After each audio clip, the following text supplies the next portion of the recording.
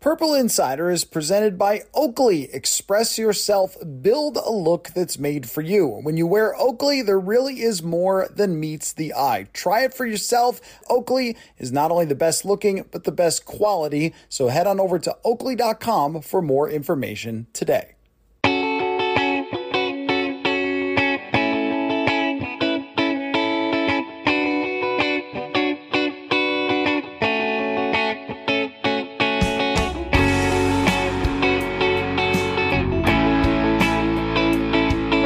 Welcome into another episode of Purple Insider. Matthew Collar here, and we continue and carry on with a week of only fan questions. And you know what? It's actually been a really fun week. And there's been a lot of good questions, and I took a peek over the questions that came in today. And you know what? They're good. You guys are good. And just thinking about how the content that you guys have created, just with what's on your minds about the Minnesota Vikings at a completely dead and newsless time, is so much more interesting than whatever we're passing for as headlines in the NFL today. A lot of it is kind of, can this team be this thing, or will this player do this year? And then people either talk about it or write about it. I was reading Bill Barnwell the other day about ranking the weapons and which teams had the best offensive weapons in the league, and he put the Vikings as sixth. Kind of went through our rankings week and did a similar exercise, and I think that that's about right, but it might also be a little bit on, depending on how things go, on the optimistic side, because if the running back tandem trio or just Alexander Madison doesn't work out as well as we think, then they might not improve in the running game. And if Jordan Addison isn't a big part of things right away, they might not end up being sixth, even if Justin Jefferson and TJ Hockenson still are great. But then there's also a world where you could see this team having an argument by the end of the year for having the best group of weapons in the entire NFL. So that was interesting to look at. There is good content out there still being created, but I was poking around one particular site that we sometimes mention on the show with its headlines. And one of the top headlines was that the show Undisputed is having a tough time replacing Shannon Sharp. So that kind of speaks to what's going on nationally in the NFL conversation. At least we're not doing analytics on hot dog eating, which is more of a July 4th thing. But shout out to Joey Chestnut for making it happen, not letting that event get rained out. Good for him.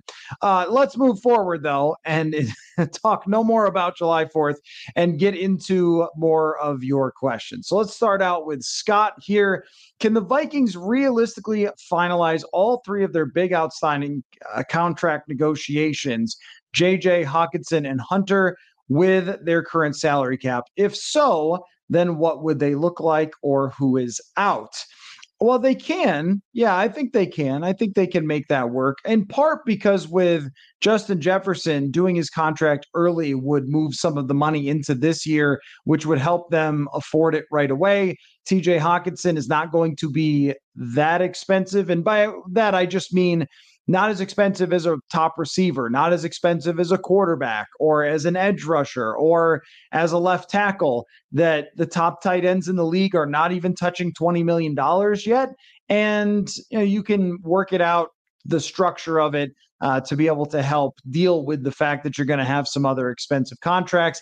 Danielle Hunter, that one's a little harder because you're going to have to pay him a lot of money right away. There's nowhere to push that money. There's nothing to make that contract much easier or a way to time it out to where it's going to be easy. But, if you go back in recent past, the Vikings had multiple expensive players and Kirk Cousins on the roster at the same time. They had Harrison Smith making a lot of money, Anthony Barr, Eric Kendricks, Adam Thielen. It's not that in the NFL you can't afford anybody. It's that, one, you have to make sure that you work out the salary cap hits and what you can do with them. So the, moving money from salary cap to, or from signing bonus to salary and that sort of stuff, and be able to have some flexibility down the road when you do get into a win now situation. You want to set those things up really, consummate with your timeline. I think that's very important to be able to do, which really refers back to, guess who? The quarterback. That if the Vikings are planning on moving on from Kirk Cousins to a rookie quarterback and playing with a rookie quarterback contract, then all three of these talented gentlemen and Christian Darrisaw can all have their money, and you can fit them under the cap. And even if you look at Kansas City, and it sort of feels like we've gone too far in the Moneyball world to the point where we're always saying, don't pay anybody. I would say don't pay running backs is a pretty wise one based on history and what has happened to a lot of running backs who have gotten a lot of money. But aside from that, if you have elite players, you probably should pay them. Danielle Hunter is a little bit tricky because is he going to be the same version for a long time? What's the health situation? What's the projection there? And how much money does he want? Is it way more than we think he's worth? If we think he's worth 23 million, does he want 29 million? And then it becomes, a little bit dicey. But if they needed to extend him with a plan to try to win, and that's the other thing is the timeline. If their plan is to try to really go for it with a rookie quarterback contract eventually in 2025, well, then are you wasting a couple of years of Danielle Hunter where you're resetting this whole thing and then going forward in 2 years? But if you plan on going for it after this year, then you want Hunter. If you plan on winning the division this year, then you want Hunter under a big contract. But can you make it work? Yeah, you definitely can make it work, so long as your quarterback is not making $40 million on the salary cap. Because with Jefferson, it's not quite a quarterback contract, but it's pressing one. With Hockenson, it's a decent amount of dollars. And with an edge rusher, it's going to be a very big contract for Danielle Hunter. It's just that if you draft well around those players and you have an inexpensive quarterback, then that sort of fills in the gap. And that's really always been the major part of the discussion, is that it doesn't mean that if you have a quarterback and you pay two other guys, that you have no flexibility at all, which is where the Vikings have lived for a long time. But, they've still been able to sign a fairly decent amount of players. It was really always, I felt during the Kirk Cousins era, it was always that one or two more free agents that were top type free agents that they couldn't play in that sandbox because they just didn't have the money to make the top offers. But it was also the fringe guys where you could look at the roster and go, you could really use another corner. You could really use another linebacker, really use another, guard. Many times we said guard. And instead, you're playing Tom Compton. You're playing Dakota Dozier. You're playing guys that really aren't starters in the league because you just don't have the cap space to make the best offer for somebody who would be a starter in that situation, even if they weren't elite, even if they were just decent. And the best they did with that was Josh Klein, who played 1 year. And then I don't know if he ever announced the retirement, but he never played again after having a couple of injuries that season. That was one of those signings that is an example of how it can help you. Klein wasn't great, but he was good. And even good can be very, very helpful as opposed to very bad, which means signing guys at the bottom of the barrel, putting them in over their heads in positions that they can't really handle. I think maybe the nickel corner was an example of that the last couple of years. And what you end up with is major weaknesses. So you can still afford some big contracts on your roster, but if they are going to extend Cousins next March, or if they're going to chase Kyler Murray or whatever expensive quarterback is out there who's a veteran, then it does become a lot trickier. Your question, who's the odd man out? I mean, I think that it's not Justin Jefferson, but between the other two guys, that's an interesting discussion, because I think you could have a long debate. Maybe we'll have that be a show at some point about TJ Hockenson, because there is someone who is a guest of this show, and I'm not going to say who, because we might have this debate on the show at some point, who doesn't agree with me on TJ Hockenson and thinks that it's fine if they let him go or if they franchise tag him next year. I don't think that. I think that Hockenson can be really good for another 5 or 6 seasons in his prime. I think tight ends can play into their 30s pretty well. And looking at the way that he fit last year, what a great weapon he can be, and a security blanket for a quarterback, I think that that's a guy you want to keep long term, but there is another argument, and maybe Kwesi Adolfo-Mensah buys into it, that he was a rental player and you don't want to go crazy paying for a tight end when the tight end numbers are going to be pretty high eventually. They're not there yet, but he might ask to be the highest paid tight end in the league. And then do you really want to put that much money into that position? I think for a top 5 tight end, the answer is yes. But there is another debate to say you could keep him for another year and then either talk about an extension then based on where you're at, or you could just move on, get that comp pick, and try to make up the difference that way. I don't really subscribe to that type of logic. Look around the league at how few good tight ends there are. And those teams that have them tend to take advantage quite a bit. I mean, the Baltimore Ravens have not had a great passing game with their receivers, but they've had a passable passing game at times because they have a really great tight end. I'm not going to compare TJ Hockenson to like Gronk, but I think when you have that receiving tight end who can be a mismatch, it's really a weapon. Everyone's looking for it. Teams draft them all over the place, and they rarely find them. Hunter, though, is the answer to who's the most likely out, because I still think that Hockenson will be a guy that they try to re-sign. I mean, the Hunter situation is just tough because the amount of money that he likely wants is a lot to match, and there's trade value there. And the way that they handled most of the veteran players was to move on and to trade them and cut them. And he's on the fringe of that. He's not as old as an Adam Thielen, but if they project him to fade into his late 20s and early 30s, well, that's on the way. And they could also look at it like you're overpaying when you're not in your timeline where you're going for it. So that's a tricky one. I mean, it might depend on what is offered or just how much he's going to dig his heels in. In the past, he's kind of, I don't want to say folded, but he's kind of come over to the Viking side and accepted what they wanted to do with him. And that's why he's, been here year after year, despite all of the contract discussions. Every year, it seems that it keeps coming up. But it feels like this time he is playing hardball. Also feels like Kwesi Adolfo-Mensah is playing hardball. Which way is this going to go? I don't really know. But I think that between those two, it might be closer than you think. I think the obvious answer feels like Hunter because the guy's holding out, but it might be closer than you think if the Vikings don't really believe in paying TJ Hockenson long term. And if they viewed him as just a rental for last year, then we might not see him get an extension. Or if Hockenson just wants to bet on himself, because if he catches 100 passes, the guy's making the top money in the entire NFL at his position. And his side might say, almost no matter what you offer us is not going to be good enough. So let's say the Vikings want to get him at $16 million a year, but he's going to look at it and say, well, I can get 4 more a year if I catch another 100 passes this season.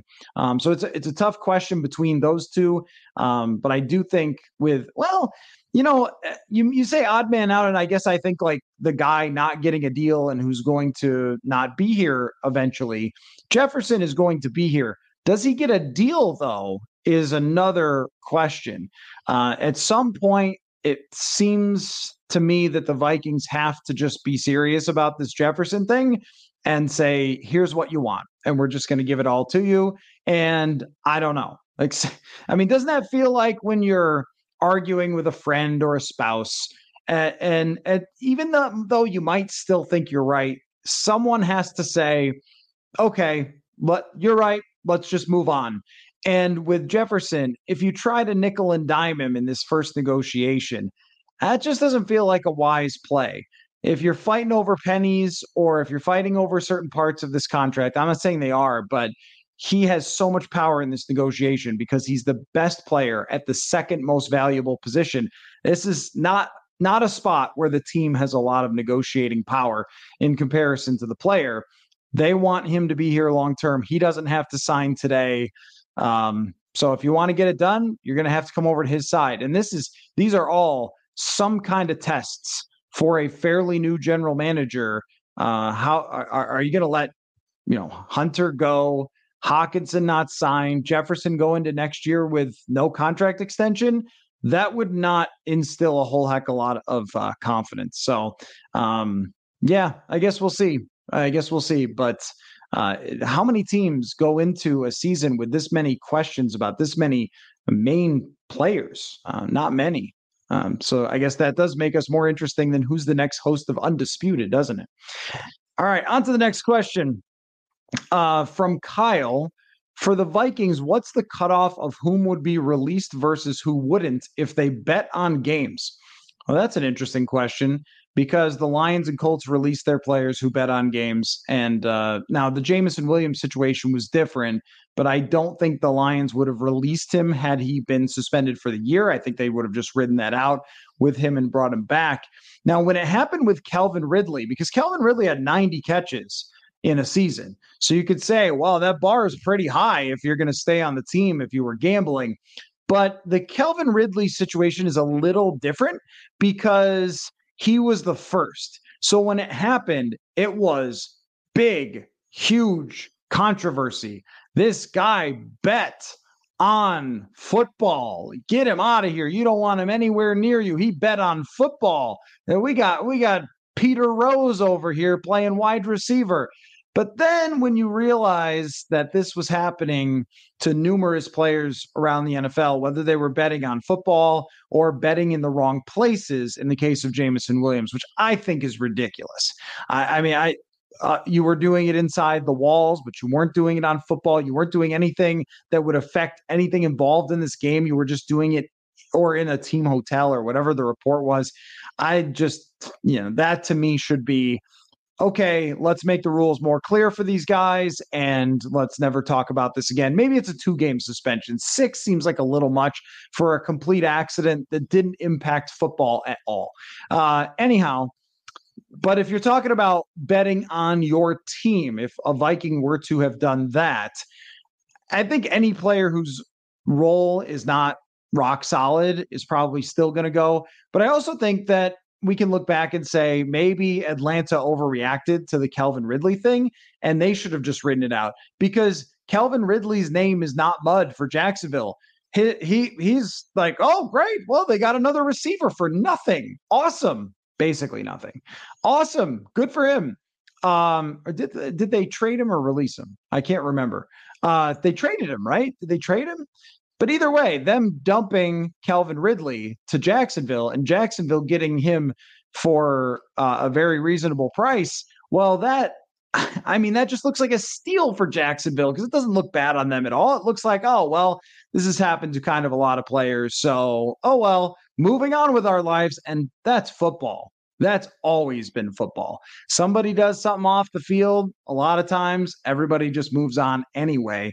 If it were the Vikings, if it were one of their key players, of course, they're not moving on now. They're not going to trade them. They're not going to release them or anything. They're just going to sit it out. And it might even go for players who have any chance to be part of the future to just ride it out unless they bet against the team. Now, if you bet against the team, you are 1,000,000% gone, and I'm not sure you're ever coming back into the NFL. Probably not. It's over. If you bet on your own team and you have to sit out a year suspension, if you are a player that they drafted this year, a player they drafted last year, but if you're a dude who is the 64th guy on the roster trying to get to 53, oh yeah, you're out. You're out for sure. Yeah. And this has always been this way. There is a sliding scale of rules for different players, and that's life when it comes to pretty much anything. I just think that after the Ridley thing, having other players come behind him with the same problem has made all of us a little less harsh about what happened there. And they probably would be less apt to want to get away from that player. Folks, I know that all summer long you've heard nothing but me saying, Oakley sunglasses this, Oakley sunglasses that. You know why? That's because I wear my Oakley sunglasses just about everywhere, and I love them. This is the first summer of my life that I have actually worn sunglasses, and I realized, and I probably didn't even know this, that my eyes were pretty sensitive. So now when I'm out playing golf, my swing is perfect, my putts are true, I'm making great content. But my eyes don't hurt None of those other things are actually happening, but it has been great to get out there and golf. And I went on a little vacation. You go out to the pool and so forth, and you got your sunglasses on. You are good. The ones that I wear the most are the matte black Prism Sapphire Polar sunglasses. They've protected my eyes. I've really enjoyed wearing them. They're super comfortable. I've had them on for an entire 18 holes of golf, and I forget they're even on my head. They are so comfortable. I am also now super confident that I will be wearing them for all of those long training camp practices that are to come. Oakley is changing the game, and it is time for you to discover what I did, which was a whole new world of possibilities when it came to sunglasses. Oakley offers the Prism Lens technology, which is their proprietary technology to Oakley and available for everyday settings as well. And if you want to know more, go over to oakley.com and do your own research over there. So when you wear Oakley, there really is more than meets the eye. Try it for yourself. I have worn a lot of sunglasses before, but I could never wear them as long as these, and they have not protected me the way that these Oakleys have. So I've really enjoyed them. Go over to oakley.com again for more information today. This one comes from Oof Dumb. How would you convert analytic skeptical fans? Give me your best argument, but please don't swear. Well, I think that what people are generally looking for, and this is very general because some people like sports to kind of go nuts and paint their face and wear Viking horns and go, whatever. I like at the game, and that's fine if that's your thing. That's cool. Then there's other sections of fans who are looking for the kind of front office type of thought experiments and insight and analysis, the types of people who, like myself, would simulate through Madden seasons to play the off season or to, read Football Outsiders. I saw that Aaron Schatz stepping away from Football Outsiders. Shout out to him as a guy who for many years was really influential with that site and all of his group of writers, because really what you're always doing is trying to answer questions. And how do we answer those questions? A lot of times in football, if we go to the group of Jimmy Johnson and Terry Bradshaw at halftime, they're answering questions about, well, why is it happening what's happening on the field? And they will say, well, the team isn't running enough. That's what they should do. They got to run that ball and whatever, right? And so I think there are a lot of people who don't care what's said there that I wouldn't try to force analytics on, that are just like, whatever, I'm just watching ball, don't bother me. That's totally fine. But I think that if you are the type of person that wants to think about the sport a little bit deeper, what you want to know is that the right answer to the question? So if the Vikings offense is struggling, is the right answer to the question they need to run more? And sometimes it might be, but usually it's not. And I think intuitively a lot of us know that and want to understand, well, what is the right answer? Or does the guy have a point? So then how do we answer that question in a smarter way? Aaron Schatz actually started Football Outsiders because they were talking about in New England, the Patriots not winning, imagine, because they didn't establish the run enough. And so he sought out to try to look at the numbers as deep as he could to find whether that was really true or not. And well, you can guess that it really wasn't at the time. I think it was they needed to run more to set up the pass or something that, people would say a million times over 100 years of football. And so what we're trying to do with analytics is really just answer those questions in the most empirical way we can, the most evidence-based way that we can. And sometimes the analytical answers don't turn out long-term to be right, or they turn to be a lot more complicated, or if you add one factor, then all the numbers change. I mean, we know this. If you look at how somebody performs on 3rd and 7 or longer, the numbers might come out different than how they perform on 3rd and 4 and longer. Is there a huge difference? I don't know. Maybe there is. Maybe teams play different between 3rd and 4 and 3rd and 7. But how are we using those stats? What are we trying to find is a very, very difficult and fun question. So how can we use what we have at our fingertips to try to get as close to the right answer about football as possible? That's always been very exciting to me to think about, to go in search. When I ask, as I wrote about the other day, when I ask, is the Vikings offense going to be better this year? Well, I don't know the answer because I am not a soothsayer.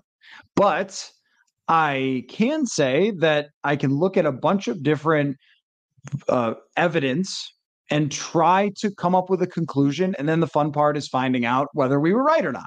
And so I'm looking at what offensive line improvement would mean to them, what Jordan Addison, if he's great, if he's average, if he's bad, what that would mean to their offense and all those things.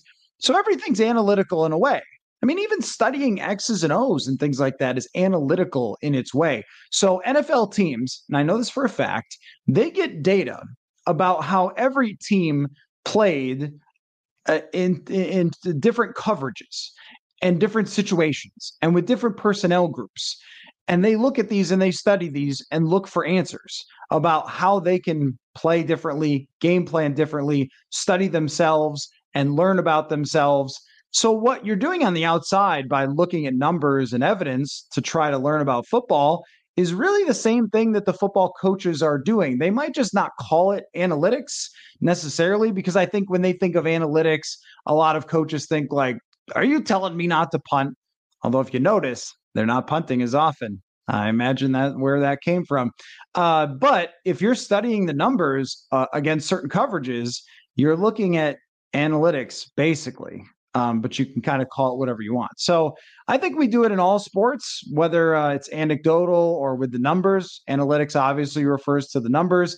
But if you're having a conversation about anything, if you're trying to prove that, Tommy Kramer was a better quarterback than Wade Wilson in the 80s, well, you might not have their numbers on hand. So what would you be talking about? You'd be looking for evidence. Well, Wilson throws a better deep ball, or Tommy's more clutch, or whatever it might be. And so this is just a different version of that. That's a little bit more sharp and a little less, I guess, up to interpretation. But even then, it can be. It's just a little more, I guess, factual. But even then, the interpretation is part of the journey. So anyway, I don't know. Does that answer the question? I think it does. This one comes from Elysium. Not sure how to pronounce that exactly. Seems like the analytical Browns front office is producing meh results. Should that concern us relating to Kwesi Adofo-Mensah? Well, I mean, it depends on what you mean by meh results, I suppose. That is an owner who seems to have forced Deshaun Watson on them. That really kind of changes everything. They did win a playoff game with Baker Mayfield as their quarterback, and history has kind of shown that took a lot to get there. Analytics, here's about every front office at this point is analytics based in some way, is using concepts where they're studying all sorts of different things, whether it's having a salary cap person, whether it's looking at draft value or it's contracts or it's free agent signings. They're all building or have already built analytical departments and so forth. I think that, when you hire Kwesi Adofo-Mensah, what you're looking for is not just somebody to hack the league and be Billy Bean. That will never happen again, where some team is far ahead of the other teams and outperforms. This is also a league where you can't really do that because there's a salary cap. It's not like what Billy Bean was going for is making his team competitive despite having $100 million less to work with than the Yankees. That doesn't happen in the NFL. They all have the same amount of money to work with, basically, depending on what kind of cash your ownership can put out. But the playing field is very even when it comes to these things. I think what you're looking for with Kwesi Adofo-Mensah is to lean into some of those things and know the right path that has been proven by, like what we were just talking about, the analytics, some of the questions that have been answered or answered to the best of our ability by the analytics, to know those, to be guided by those and make decisions based on them, and not so much on whims or on feelings about a player or something like that. But it doesn't guarantee anything. I mean, they went through this with Moneyball and the Billy Bean conversation, where things that people would bring up sometimes would be like, well, the A's didn't win the World Series, so I don't think that works. But the problem was that the Yankees and Red Sox just built up their own analytics departments and then had $100 million more dollars themselves. And also the A's were overperforming. They were doing something really right, and they were overperforming from what their expectation would be based on, based on the money they spent. But so much in football comes down to just, is your quarterback good? Last year, they played most of the season with Jacoby Brissett, and then Deshaun Watson was horrible. So I don't know. Like, is that analytics failing? No, I don't think so. That's maybe that decision will fail with Deshaun Watson. Is that an analytics decision? No, that's an owner deciding he wanted Deshaun Watson decision, I think, in Cleveland. And hey, take a look at that Cleveland roster. Just if you get a chance, just take a look, go through the Cleveland roster. It's pretty good. There's a lot of good players on that roster that they have built. And do you guys remember Cleveland? Like what it was just a few years ago? How few good players they had, how desolate that franchise was. It's at the complete bottom of the barrel. And now their expectations are so much higher because of the way that they've built it up. And a lot of it is some clever moves and some clever use of salary cap, clever use of draft capital, things like that. The edges are small. But we can't just look at one team and say, well, their analytics didn't work. So do we think Kwesi's aren't going to work? I don't know. The edges are small. Quarterbacks matter a lot. Also, Kwesi talks about one of the people that he follows in the league as far as being influential is Howie Roseman. That's considered an analytics sort of front office. But also some of it's not, I don't know, is draft capital analytics? Or is it just sort of common sense that maybe teams weren't handling it properly in the past? I think that maybe if somebody starts going for it on fourth down at their own 35-yard line because the numbers say so, then I'll say, wow, this has just been a takeover. And I think that analytics are playing huge roles in front offices for sure, and coaching staffs for sure. But I also think that some of the stuff is more just common sense that was being overlooked or not really looked at close enough, and that some teams were already doing smartly that isn't really analytical. So I don't know. Am I supposed to pick apart how did they do this or that or this signing or that signing with the numbers? It's really difficult to do without having them explain it to me. But we'll see about their results. So it really kind of comes down to whether Deshaun Watson's good. If he's good, their results will definitely follow. But no, I mean, the answer is no. I mean, I'm not basing Kwesi Adofo-Mensah anything with Cleveland. He's got the job. He's making moves. We're going to base it on that, not what the other organization he came from is doing. The biggest pro football contest in Las Vegas is back again for its fifth year with $14 million in guaranteed prizes only at Circa Sports. Enter in Vegas, play from anywhere with 2 ways to win and no rake. Play the Million Pro Football Contest with quarterly payouts and 100% payback. Pick a winner with the Survivor Contest. Select one team each week with no point spread. Get your share of $14 million in guaranteed prizes. Visit circasports.com today for details. This is from A. Duke in a lot of numbers. Let's see. In this content oasis we call July, I'd love to hear about your all-time favorite football memory other than the Minneapolis Miracle, of course. Well, I would say this all-time favorite football memory is pretty hard because I have been watching football for a very long time. Since like 1991, I think was the first season that I remember. And I realize every day how long ago 1991 was. So if I started talking about that, I would probably just go on and on and on and on. And, there's a lot of them. Just growing up and so forth. They're probably mostly the same as everybody else's who watched all the same games. John Madden, Pat Summerall growing up, those types of things, playoffs.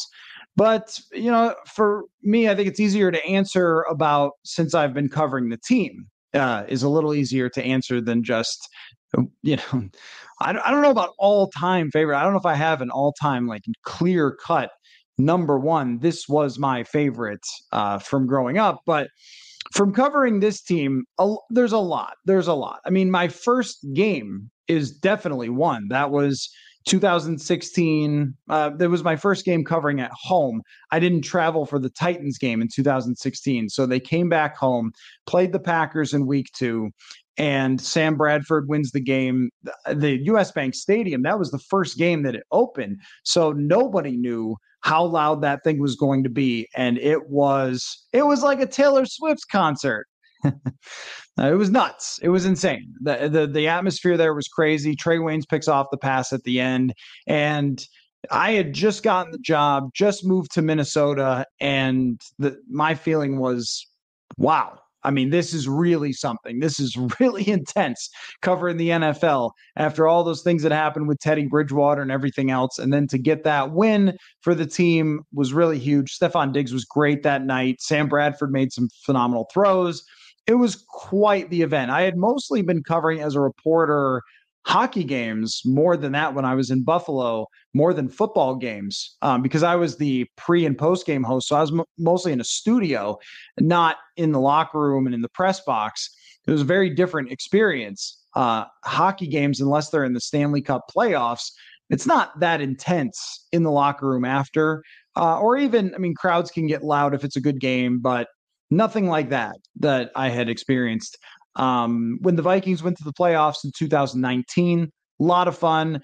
Reporters got together, had dinner before the game, and I went to a couple restaurants that were great. And just covering that game in the Superdome, it's a really eerie atmosphere. You talk about noise, you talk about intensity, the way that they won the game, the locker room after, very, very crazy, but a very fun trip just for me. And that's most of the stuff that is the best part of this job is the people that I work around. I guess we don't work with each other technically, but that I work around have become very good friends. So, traveling different places with them, covering camp with them, stuff like that, seeing players, grow from, hey, this guy was drafted, we don't know who he's going to be, and then becomes a great player. Like, that's really fun for me. There's a lot of parts that are great.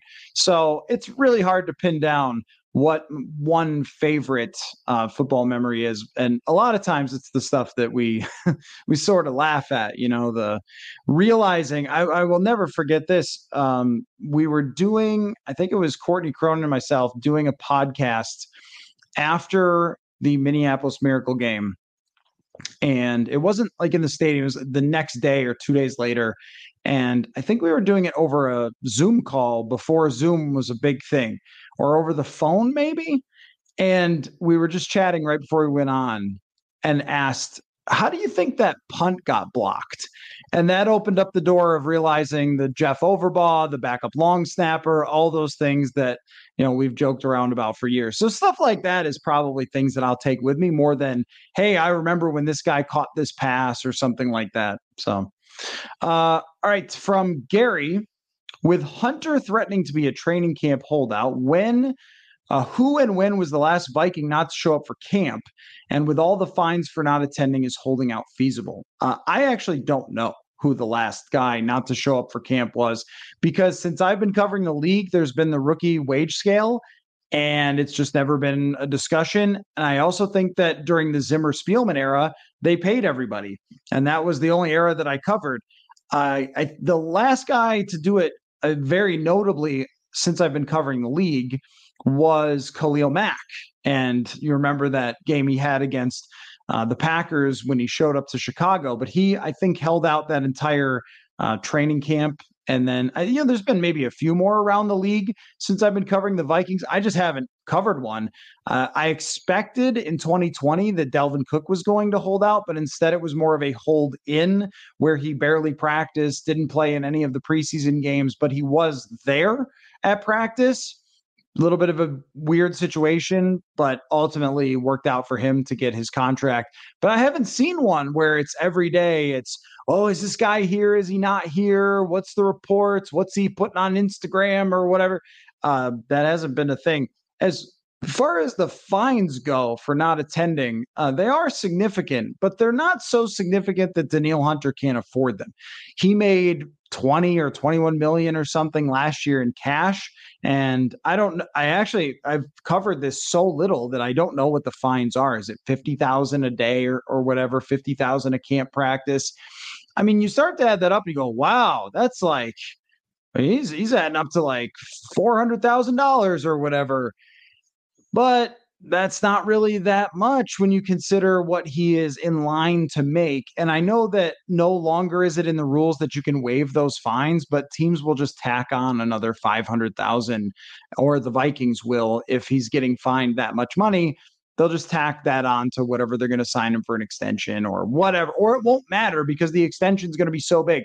Are you worried about a couple $100,000 if it's going to mean you making $24 million a year at the end of the day? Plus, he's already got the money in the bank. I just don't think it's a factor. He can hold out if he wants to hold out. And I think that he should with this situation. He should just wait to get on the field, because if he gets on the field, and remember, 2020, this is a guy who came out for training camp, practiced once, and then didn't practice again the whole rest of the year. So if you're him, you're not attending a single practice until you have security, guaranteed money for your future, or you know that you're getting traded to another team who's immediately signing you to a contract extension. But there are a very small number of players who can actually pull off a holdout because they have enough cash on hand to do it, which is one of the downsides of the CBA. I've heard a lot of people say that the CBA just, really not that good for the players, and that might be one of the reasons why. This question from Head Coach 21, do you think that Zimmer will be a head coach again? The environment created toward the end of his tenure might scare owners off. I do not. I do not think that he will be a head coach again. I do think that it's possible he could be a defensive coordinator again, and he could be a very good defensive coordinator. It would have to be the right situation, and naturally the players have to be good. They always do, no matter what, whether it's Brian Flores or Mike Zimmer or whoever, Ed Donatel. I guarantee you Ed Donatel would have done better with a little better personnel. That's not to defend last year. It's just saying, if there was a competent nickel corner, if there was consistent outside cornerback play, then, maybe they're a little better of a team defensively than they were even with Ed Donatel. So I've always thought that. Zimmer's great proof of that. 2017, he's got great players. He's great. 2020, he doesn't. He's not. But he knows defense, and he knows how to coach it. And he knows how to evaluate players for a team and build it and all that. So he could be a really good defensive coordinator still. I totally buy that. Head coach, though, what everybody seems to be looking for in the NFL is the young players coach who's forward thinking, who's ahead of the game, who's analytical. They love that. Doesn't mean everyone who's analytical succeeds. It just means that's what they're looking for. Somebody who gets sort of modern football, ahead of the game. And the connection with players thing is a huge deal now, as it probably always should have been, but it's really big now with the amount of players who understand their worth, their power, what they can do with their careers, their contracts, and all that stuff. And I don't know that Mike Zimmer just fits in that world. I mean, he's also a defensive coach, which automatically makes it harder. It made it harder for him to get his first job. And you are completely right. Not only the way that it ended, but a lot of people talk in the league, and there was just some really tough things that went down with Zimmer's era, and everybody kind of knows the deal. And I don't think, I'm not hiding anything. I'm just saying what you already know about the end of the Zimmer era. Everybody else knows. And that's going to be tough. When you had leaders of the team kind of openly criticizing how they were treated and stuff like that, that's just not somebody you're probably bringing in, even though if you give him the right situation, Mike Zimmer will win. I totally believe that, despite whatever punt decisions he makes or whatever analytics he doesn't like. He'll win if he's got the right team. It's just probably not what teams are looking for at this moment. All right, last question of a really fun week, and definitely not done with fans only, but we'll get back to having guests on the show and things like that. soon enough. So if you want to send questions, purpleinsider.com, at me on Twitter, I'm there. I have a Blue Sky account now. So if you got that, I guess look me up, find me there. But purpleinsider.com, send the emails there. And also on Twitter at Matthew Collar. Always good to hit me up. From Jeff, what are the odds before camp of a JJ extension, Hockenson extension, Hunter trade, Hunter extension? Well, let's just include the beginning of training camp, first couple weeks. I'm just going to struggle to be a hot take artist here. I feel like it's almost 50-50 across the board, and that is not an exciting answer, but I also think it's the right one. I could see Justin Jefferson showing up at training camp, and the first day they're like, extension for Justin Jefferson, everyone celebrate. Or I could see Jefferson showing up to camp and saying, well, I guess we'll talk about it next year because they haven't made the right offer yet. Hockenson, I don't know how they feel. I don't know how he feels. There's reason to think that might not happen. And Hunter trade and extension has always been a 50-50 or maybe a 55 extension, 45 trade. And the reason is that if other teams are not giving good enough offers, you have to extend him, because if you trade him away for a third-round pick, it's going to hurt and it's going to look bad, and it just doesn't even help you for the future that much. And it's not going to be a good situation. I also don't know how Hunter feels. He may have decided, you know what? If they're not buying into me, then forget it. Then I'm just done with this team.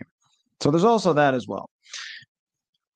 Boy, I wish I could come up with something like way more aggressive for a prediction. It's just, I think that the Justin Jefferson one happens. It makes so much sense for both sides, but does it happen now? That's the question. Because the fact that Jefferson doesn't have to sign it now means that he can wait all the way until next year if he wants to. Hockenson makes less sense for his side, because betting on himself could be very lucrative. And the Vikings can also wait and franchise tag him if they want. Doesn't have to happen. The Hunter thing has to have a decision. He's not playing on that contract. It has to have a decision. What that's going to be, I'm not sure. I will lean toward Danielle Hunter remains a Viking. I will lean toward Justin Jefferson gets an extension. And right now I'm going to lean a little bit toward Hockenson doesn't, but 50-50 across the board, or 53, 51%, whatever you want to say in those ways. And when those things happen, though, we'll be there. So continue to throw out your questions for this offseason and leading into training camp. And one thing I usually don't give a subject, but I do like this one. If people want to throw out what they are most interested in the upcoming training camp, I would love responses to that and questions about things that they're interested in leading up to training camp, or you're interested in leading up to training camp, because we're getting there and those camp previews. So if camp starts the 26th, those camp previews start coming out pretty darn soon. So anyway, thanks everybody for listening. Thanks so much for all the participation. Keep it coming, and we will be back soon enough.